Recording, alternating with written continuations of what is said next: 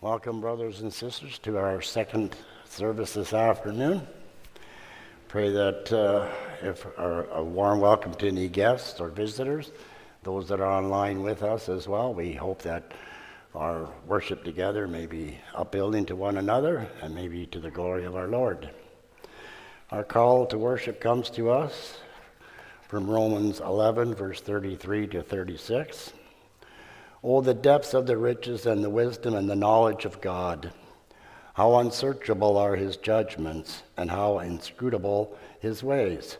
For those who has known the mind of the Lord, or who has been his counsel, or who has given a gift to him that he might be repaid.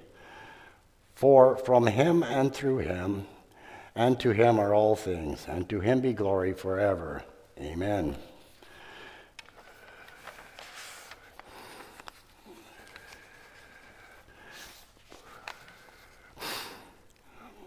Congregation, where does our help come from? Our help is in the name of the Lord, who made heaven and earth. Grace and peace to you from God our Father and from the Lord Jesus Christ. Amen. In response, let us sing of hymn 5, verse 1.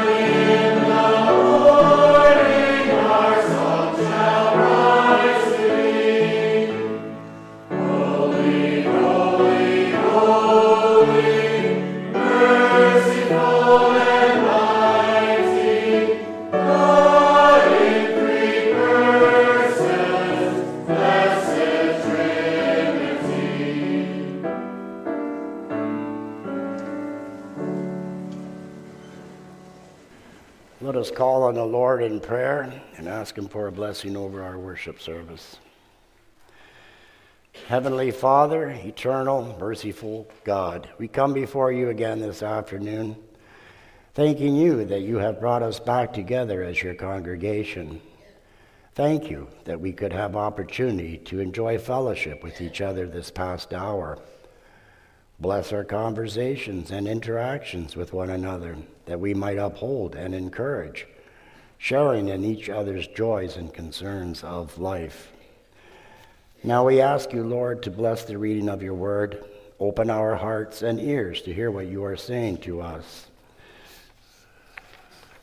Grant us your Holy Spirit, that he may work in us the understanding of your Trinity, that through your blessing we may find and bring fruits of holiness and righteousness, acceptable to you through Jesus Christ.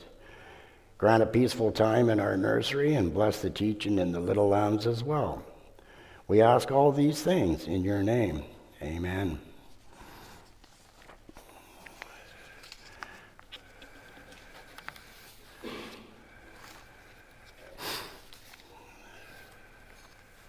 Scripture reading comes to us from John 3, verse 1 through 21.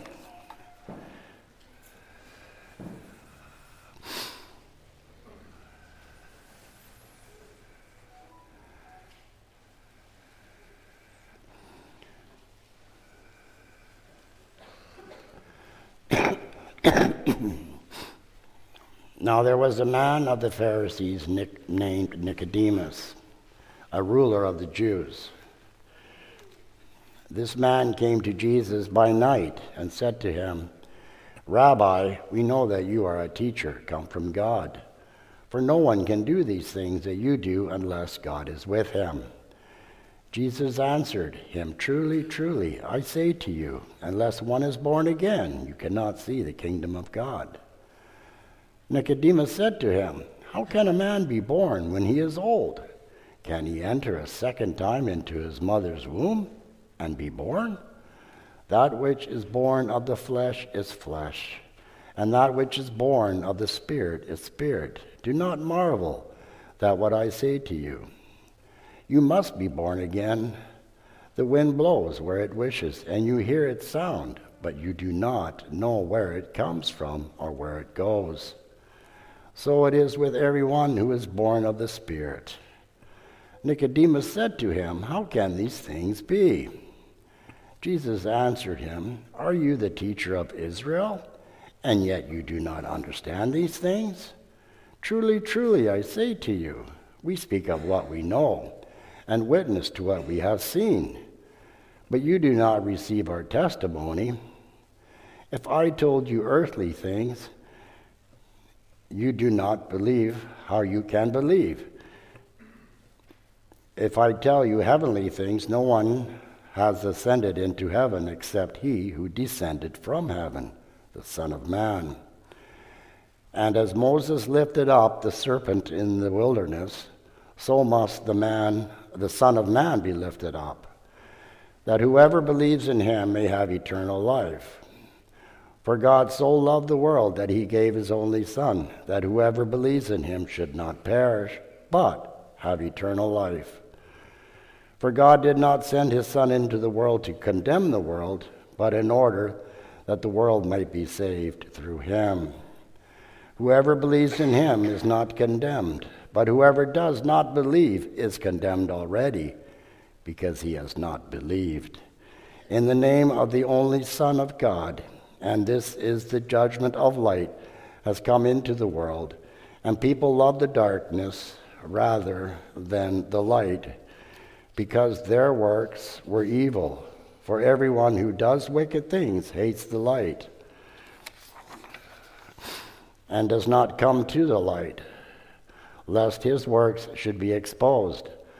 But whoever does what is true comes to the light, so that it may be clearly seen that his works have been carried out in God. So far our reading. In response, let us sing from hymn 3, verse 1, 2, and 3.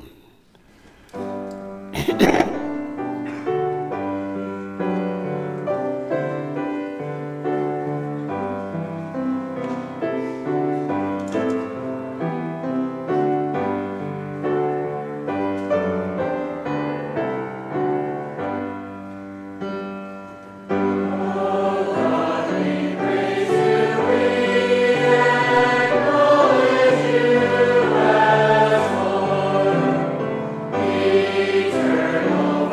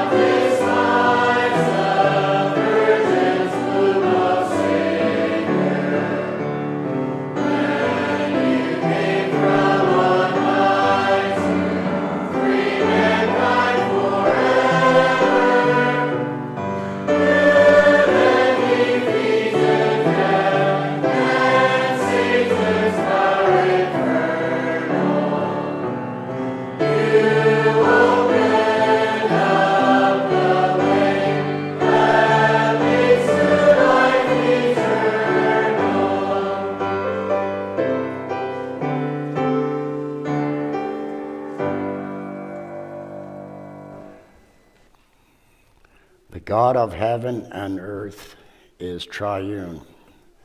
And we will see this in Lord's Day 8 as our text. And how are these articles divided? Into three parts. First is about God, the Father, our creation. The second about God, the Son, and our redemption. And the third about God, the Holy Spirit, and our sanctification. Since there is only one God, why do we speak of three persons, Father, Son, and Holy Spirit? Because God has so revealed himself in his word that these three distinct persons are the one true eternal God.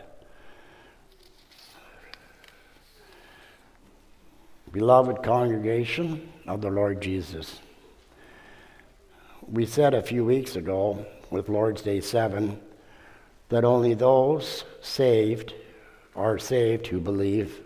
Faith is absolutely necessary for salvation. So we took a moment then to describe what faith was. Faith, we said, was accepting that God exists and then taking this God seriously. That's why you can't separate faith from obedience. But saying all of that raises the next question.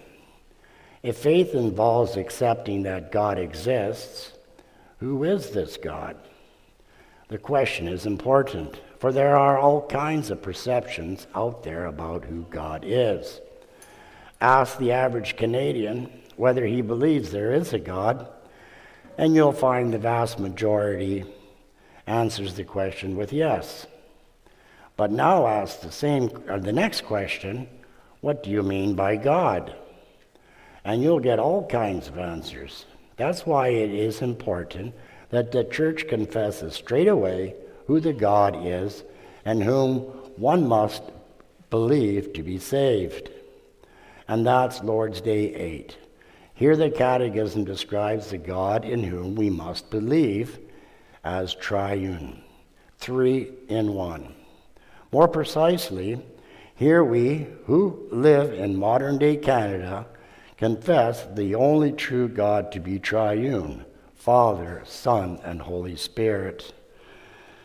I intend this afternoon first to try to lay before you something of what society understands under the term of God.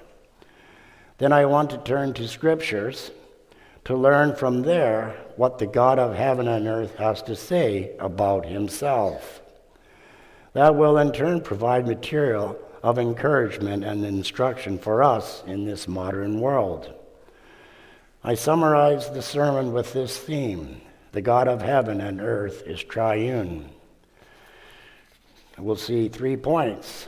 First, the two modern concepts of God. Secondly, the three distinct persons are one God.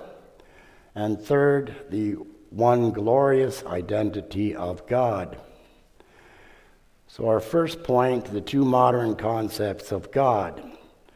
It seems to me, congregation, that Canadians' media reflects primarily two concepts of God. The first is based on evolution and has slowly become the accepted way in which our culture looks at God. The second jumped into its own because of the developments in the Middle East and is really the Muslim way of looking at God, a way that the media tends to confuse with the God of the Bible. We look first at the evolution concept of God. The second half of the last century has seen the people of the street adopt the evolution theory as the true explanation of where life comes from. You will know the theory. Billions of years ago, an inexplicable Big Bang began the universe. In the course of millions of years, molecules somehow got together in such a form as to be called life. And this early life evolved and changed with the circumstances and the climate from the different various life forms we see around us today, ourselves included. This teaching has no room for a God in heaven who either created the world in the beginning or upholds the world today. All there is to existence is what science can tabulate. But evolutionists have had to recognize that tribes and nations have a religion. And in their religion, they have deities. The pressing question is, if there is no God in heaven, who revealed himself to man? How come man has religions? How come man worships deities? The answer runs as follows. When primitive man first began to think, says the evolutionists, philosopher, he noticed that you stand outside in full view of this yellow thing in the sky. You get all warm on the side facing that yellow thing. So there must be something in this sun on unexplainable energy. Or early man noticed that the fields were brown after a cold winter. Then it warmed up, and after some days the fields turned green. So there must be something in the warmth, an unexplainable energy that makes things grow. Or early man once witnessed a storm, saw an enormous flash of lightning, heard an awful lot of noise, and then noticed that yonder tree was split in half. Conclusion: there must be an energy, a force in the thunder and time and conclusion, there must be an energy, a force in the thunder, and this time it's not a friendly force, but something to be scared of. So says the evolutionist philosopher. Primitive man got to be thinking that this energy out there was a living force. They don't have the science to learn that it's just the way of nature. Once the thought across that this energy was a living force, early man developed the concept of this force being satisfied with you or being angry with you.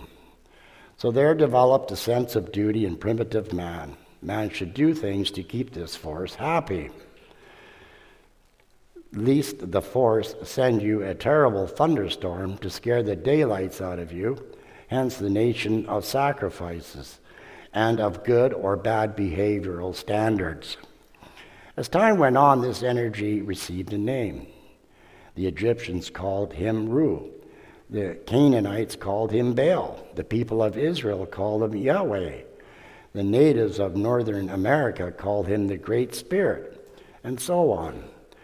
As to how to keep this force happy, well, different cultures developed different sacrifices and liturgies and feasts and dances. So speaks the evolutionist. From this time of thinking, brothers and sisters, a number of conclusions follow quite logically. In the first place, everyone serves the same God, whether they realize it or not. This God is not the Almighty Creator who revealed himself from heaven in Holy Scripture. This is a God, rather, the energy people have noticed in the world around them and give their different names. This God is not real in the sense that he actually exists, because science can today show how the sun has energy, how the warmth makes the grass grow, etc. Instead, this God is real in the minds of the people, and they have developed ways of worshiping their understanding of this energy, ways others should respect. That's the second conclusion. There's no right way or wrong way to serve this energy, this deity, this God.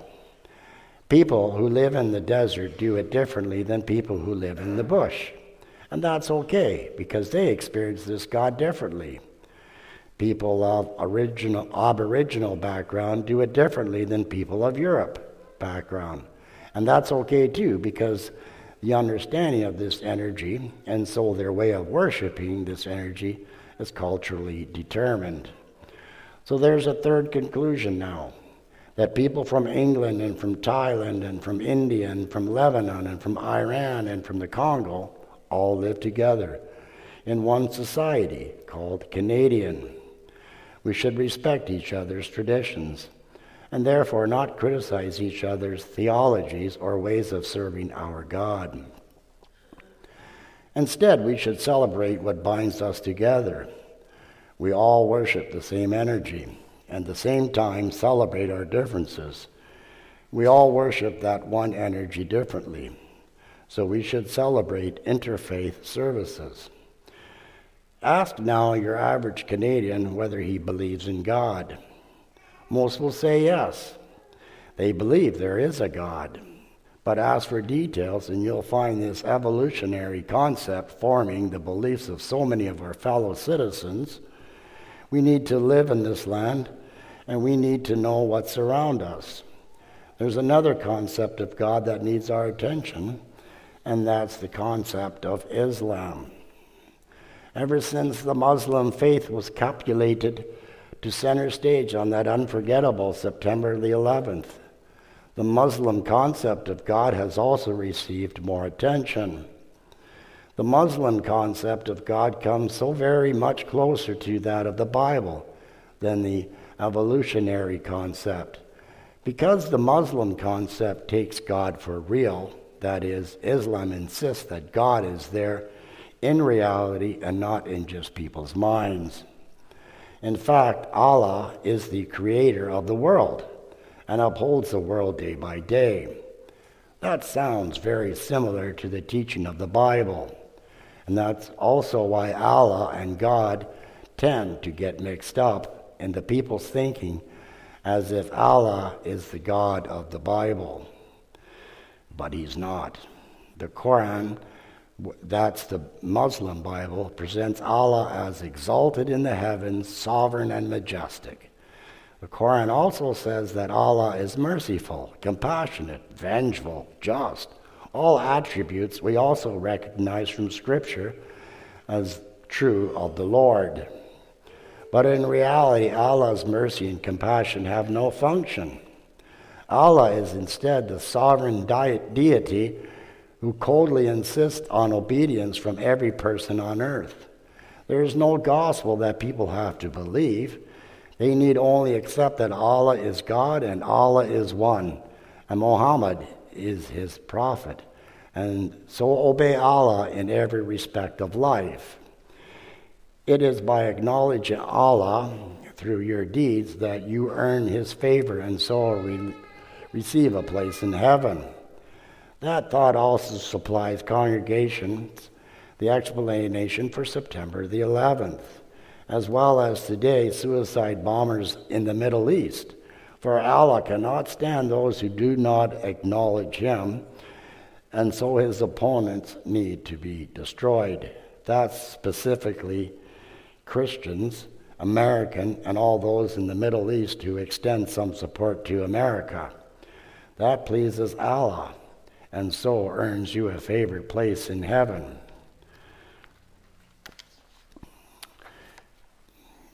If in that process thousands die, that's just the way it is, and that Allah is cold, unmoved, as long as he is acknowledged.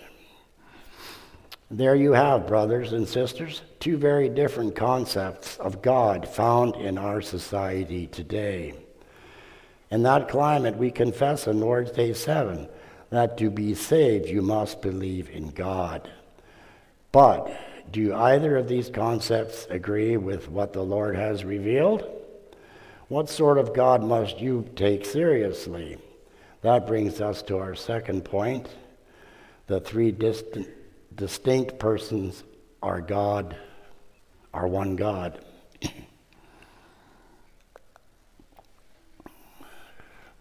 In Lord's Day 8, we repeat after God what we have heard him say about himself in the Bible. We say this one God is three persons, Father, Son, and Holy Spirit. To draw out that three distinct persons are one true and eternal God. I draw your attention to the passage we read from John 3. The passage tells us of Nicodemus coming to visit Jesus one night. This ruler of the Jews comes with a complaint. for the preacher from the Galilean backwoods and says, "Rabbi, we know that you are a teacher come from God. For no one can do these signs that you do unless God is with him." That was a nice thing for Nicodemus to say, and no doubt was designed to stroke Jesus the right way. But Jesus wasn't to be sidetracked from his heavenly mission by such compliments, and so he changed the topic to lay before Nicodemus the conditions of salvation. "Most assuredly," he said, "I say to you, unless one is born again, he cannot see the kingdom of God." And since that sentence went straight over Nicodemus's head, Jesus elaborated in verse 5. "Most assuredly, I say to you, unless one is born of water and the Spirit, he cannot enter the kingdom of God." That's intriguing now, brothers and sisters, is that this last verse is the first of a series of texts in the Gospel of John where three persons of the Godhead are mentioned together in one sentence. Jesus speaks of I say to you. This I, of course, is Jesus, the one described earlier in this Gospel as the Word who was with God, yes, who is God, and has become flesh, the only begotten of the Father. Jesus speaks of the Spirit, and that's, of course, the Holy Spirit through whose power one must be born again if one wishes to enter the kingdom of God. And there's the third person, God to whom belongs the kingdom, Jesus announces, and that we realize is the Father, Son, and Holy Spirit. Jesus mentions all three in the same breath when he impresses on Nicodemus the need to be born again. In the verses that follow verse 5, Jesus takes the opportunity to expand for Nicodemus' sake what he said in verse 5. In the process, Jesus also unfolds how the three persons of the Godhead work together to obtain salvation for sinners. He speaks first of the work of the Holy Spirit in verses 6 through 10.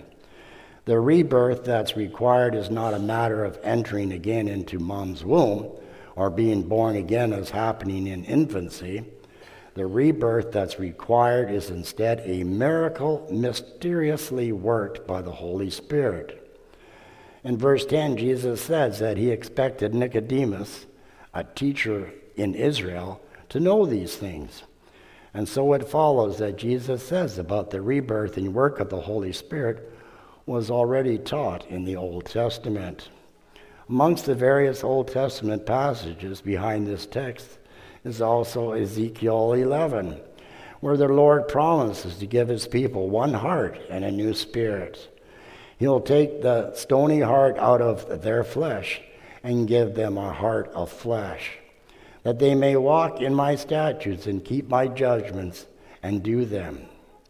Sinners are changed so radically that their change boils down to a rebirth, a total fresh start to one's life. And that's the work of God, the Holy Spirit.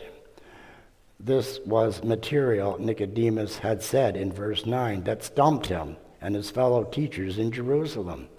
How, he asked, can these things be? In his reply, Jesus says in verse 11, we speak what we know and testify to what we have seen, and you do not receive our witness. Notice Jesus uses the plural pronoun we. We speak what we know, and you do not receive our witnesses. Who is Jesus referring to? He explains it in verse 13. No one has ascended to heaven but he who came down from heaven, that is, the Son of Man, who is in heaven. In fact, in verse 16, the God, the Father, so loved the world that he gave his only begotten Son, that whoever believes in him should not perish. This only begotten Son who came down from heaven is Jesus himself. And on earth he testifies accurately to the things that he has seen in heaven. That's why the plural pronoun in verse 11. God the Father speaking through and with God the Son. Jesus' work and the Father's work are in step, are the same. And that's because he and the Father are one. That's why it's so imperative that Nicodemus and the other rulers of the Jews listen to what the messenger sent from God has to say about the kingdom of heaven and what it takes to be saved. Before we condemn the Jewish leaders for not listening to the messenger God sent, we should ask ourselves whether we are any wiser than they on this point. For in our chapter, Jesus is also teaching us spiritual things, telling us how imperative it is that we are born again. So will we let him teach us the way into God's kingdom? The question is important because Jesus explains on what it takes to be saved. He says the Son of Man, whom the Father sent to earth, must be lifted up, even as Moses lifted up the serpent in the wilderness. The point of the serpent Moses lifted up was every Israelite bitten in the snake plague God sent could look at the serpent and be healed, saved. Jesus must be lifted up, crucified, so that every sinner can look at him, believe in him, and so be forgiven of his sins and saved. What we have here in Jesus' conversation with Nicodemus, Jesus' brother and sisters, lays out the way of salvation. Yes, but the way of salvation is inextricably interwoven with the reality of the Trinity. The way of salvation, says Jesus, includes that one must be born again. And that's the work of the Holy Spirit. Delete the Holy Spirit, and you cannot enter the kingdom of heaven. Similarly, the way of salvation, says Jesus, includes the one to be crucified. Jesus, as Israel looked to the serpent on Moses as a staff, believed in Jesus for the forgiveness of sins. Delete the Son, and you cannot enter into the kingdom of heaven. Once more, the way of salvation, says Jesus, includes that one acknowledge the work of God the Father as the one who speaks through the Son. Indeed, as the one who sent his only Son to earth. Delete the Father, and you cannot enter into the kingdom of God because you deny that it was he who opened the door for you by sending his only dear Son to earth in the first place. Father, Son, and Holy Spirit, all three have their own separate contributions to your salvation. Deny any, and you have lost salvation itself. That's the burden, Jesus' message to Nicodemus, a ruler of the Jews. One could, of course, argue that the work of the three persons does not necessarily mean that the three are one God. One could see them as three separate beings who work closely together. Now, there are various texts of Scripture that leave no room for that interpretation, and the footnotes in our Lord's Day list a long row of them. But aside from such texts as that, congregation, consider this thought. If the three persons work separately, even as three friends, what guarantee do you have that each is satisfied with the work of the other and accepts it with no questions asked? We realize if you separate the three as separate beings, all with perfect standards, you have undetermined one source of comfort for the Christians. As it is, any sinner chosen by the Father for life eternal is guaranteed, redeemed by the Son, for the Father and the Son are one. So too, many sinners redeemed by the Son is guaranteed, renewed by the Spirit, for the Son and the Spirit are also one. And the Father most certainly receives those whom the Spirit has renewed. For the Spirit and the Father are one also. These three distinct persons are the one true eternal God, and the three together make way for our salvation. So we're left with our third point, one glorious identity of God. The unity of the three persons has within it a glorious gospel. The Son has been with the Father in the glory of heaven from eternity, not as a stranger to the Father or even as a friend, but, says Scripture, in the bosom of the Father, in John 1 verse 18. This notion of bosom captures the closeness of the Father and Son and echoes the love that is caught in the term only begotten. One Son the Father has, and this Son is so close to the Father as to be called his beloved, in whom the Father is well pleased. It is, brothers and sisters, this closeness of Father and Son, the two are one, that makes the gospel of salvation so absolutely glorious. For it is despite the love, the oneness between the Father and the Son of his bosom, God so loved the world that he gave his only begotten Son, that whoever believed in him should not perish but have everlasting life. This is, so deep was God's love for sinners, so moved was he with compassion on account of the misery into which we had plunged ourselves, that the Father sent his only begotten, dearly beloved Son of his bosom, out of his glorious company into the misery of this fallen world. Why? To save sinners from the wrath of God, to reconcile to himself those who broke the covenant God established with mortal man. That God would send a messenger from heaven to save sinners is one thing. That God would send his only Son, true God with Father and Spirit, away from his own bosom to the anguish of the cross. That beloved points us to nothing else, does how compassionate the God of the Bible is. How dearly he loves his people, his chosen, to life eternal. And specifically the doctrine of this Trinity that opens up the vistas into this glorious identity of the God of the Bible. That such a God is your God and mine. How delightfully comforting, how wondrously glorious. No wonder the Christian learns what love is. But then it's clear too, congregation, that this God is a far cry from the God of the Muslims. Sure, the Muslims speak of their God as merciful and gracious, but such terms as mercy and grace do not characterize Allah or Allah's actions. That's because Allah knows not what love is. For Allah was not touched in the pit of his stomach by the misery into which man plunged himself. And God gave no Son to pay for sin, nor any Holy Spirit to redeem sinners. So Allah shows no compassion to sinners. Allah wants obedience, simple obedience.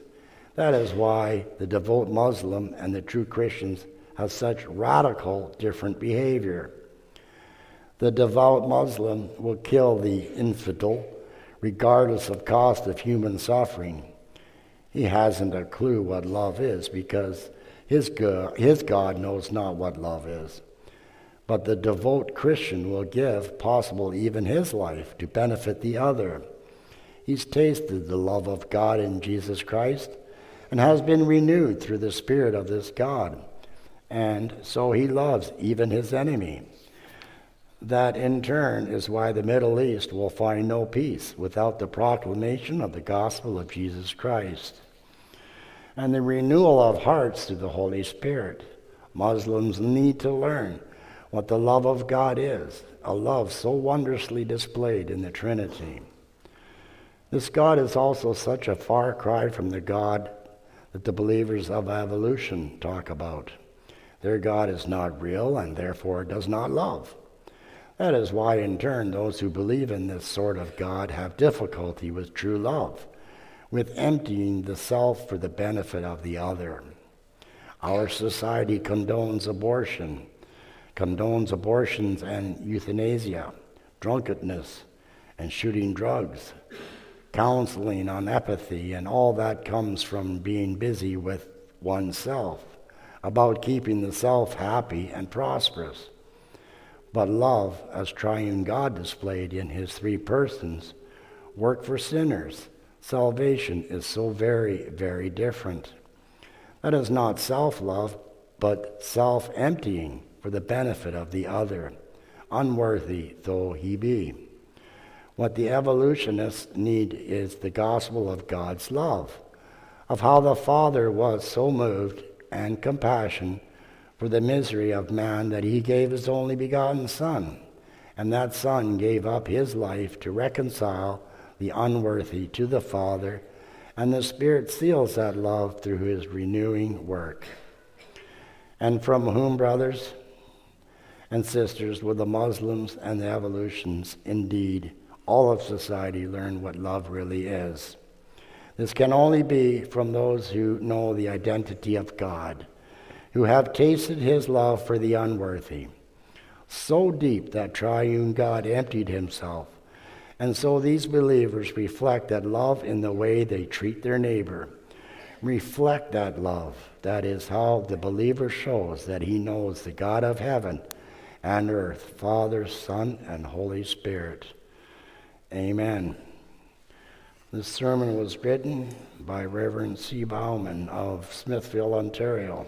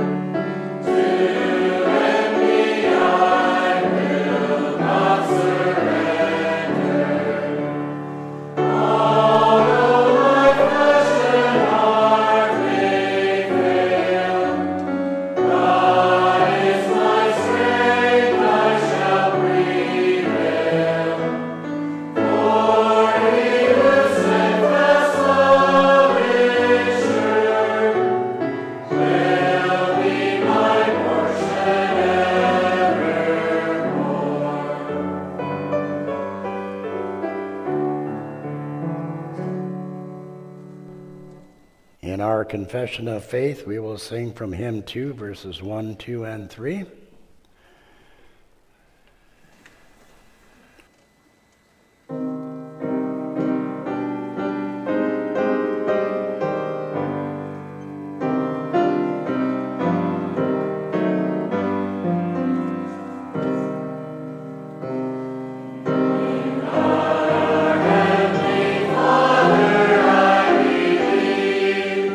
Almighty ruler, all victorious.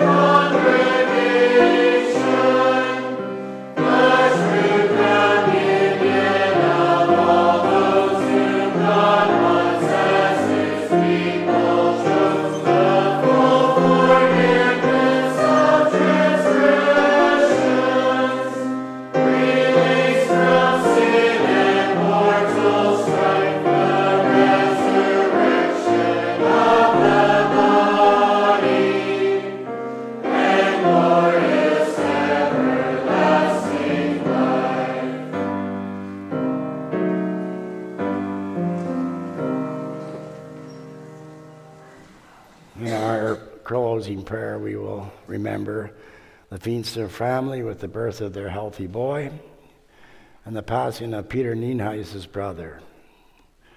Shall we call on the Lord?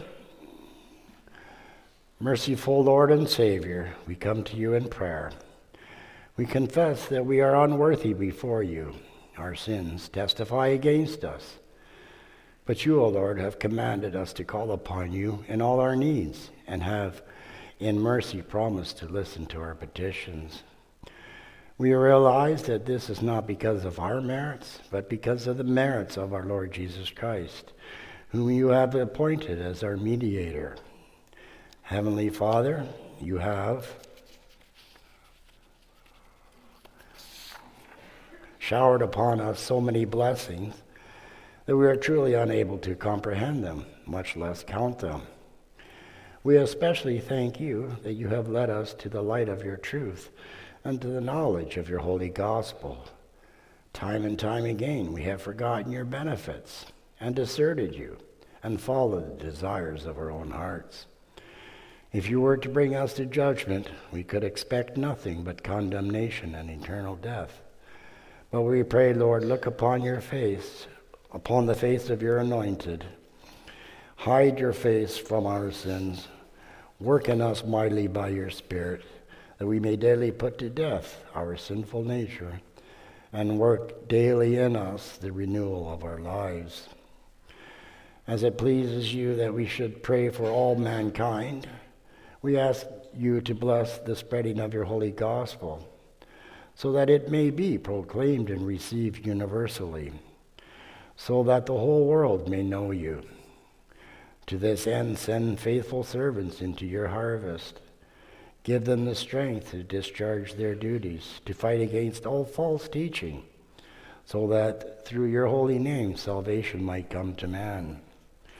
We ask that you graciously preserve and govern your Christian churches throughout the world, and in the unity of true faith and all godliness of life.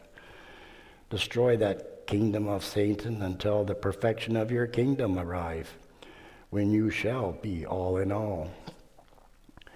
We bring before you our Christian schools. Bless the good instructions that our covenant children receive in accordance with your holy word.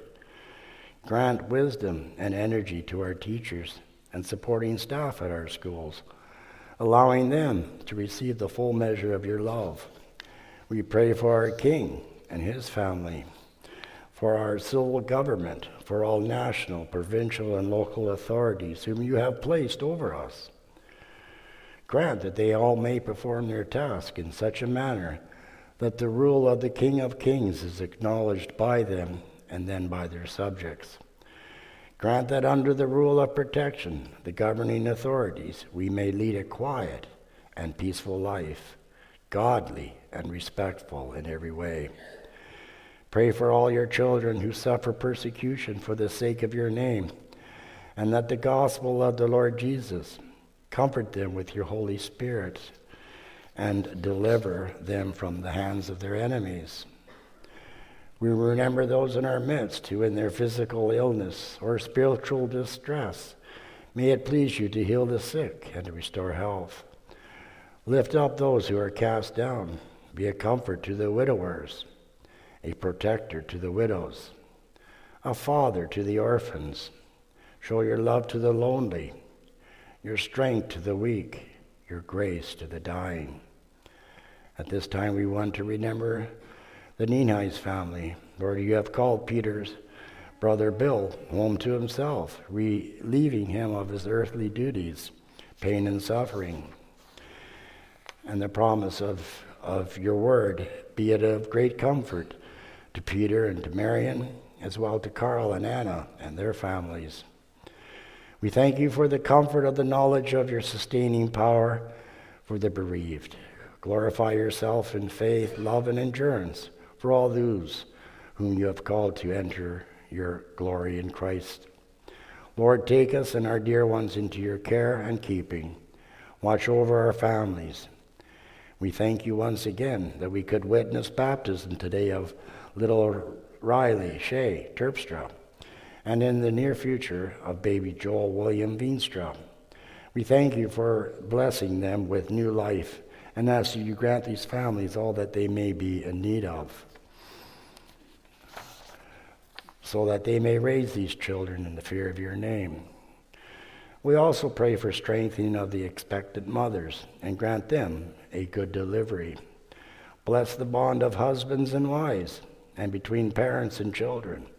Help us in our daily work. Protect us when we travel. Bless us all in our respective callings to live according to your will. May we use the talents we have received from your hand in such a way that may not hinder, but rather promote our life and those around us here in Sardis and in your kingdom. In all temptations, strengthen us that we fight the good fight of faith, obtain the victory hereafter with Christ, and inherit eternal life. We come to ask that we may have prayerful consideration for the elections that we hope to have next week. We thank you for the brothers who allowed their names to stand.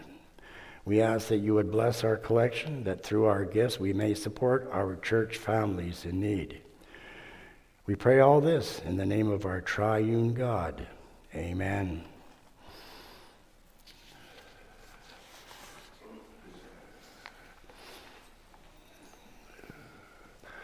We will now have our offerings for the needy in our church, for the ministry of mercy.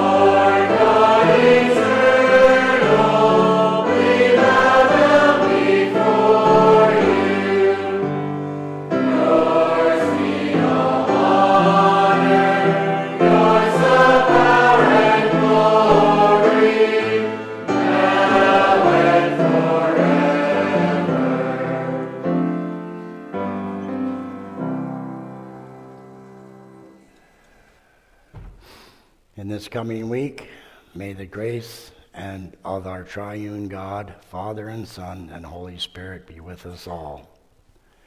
Amen.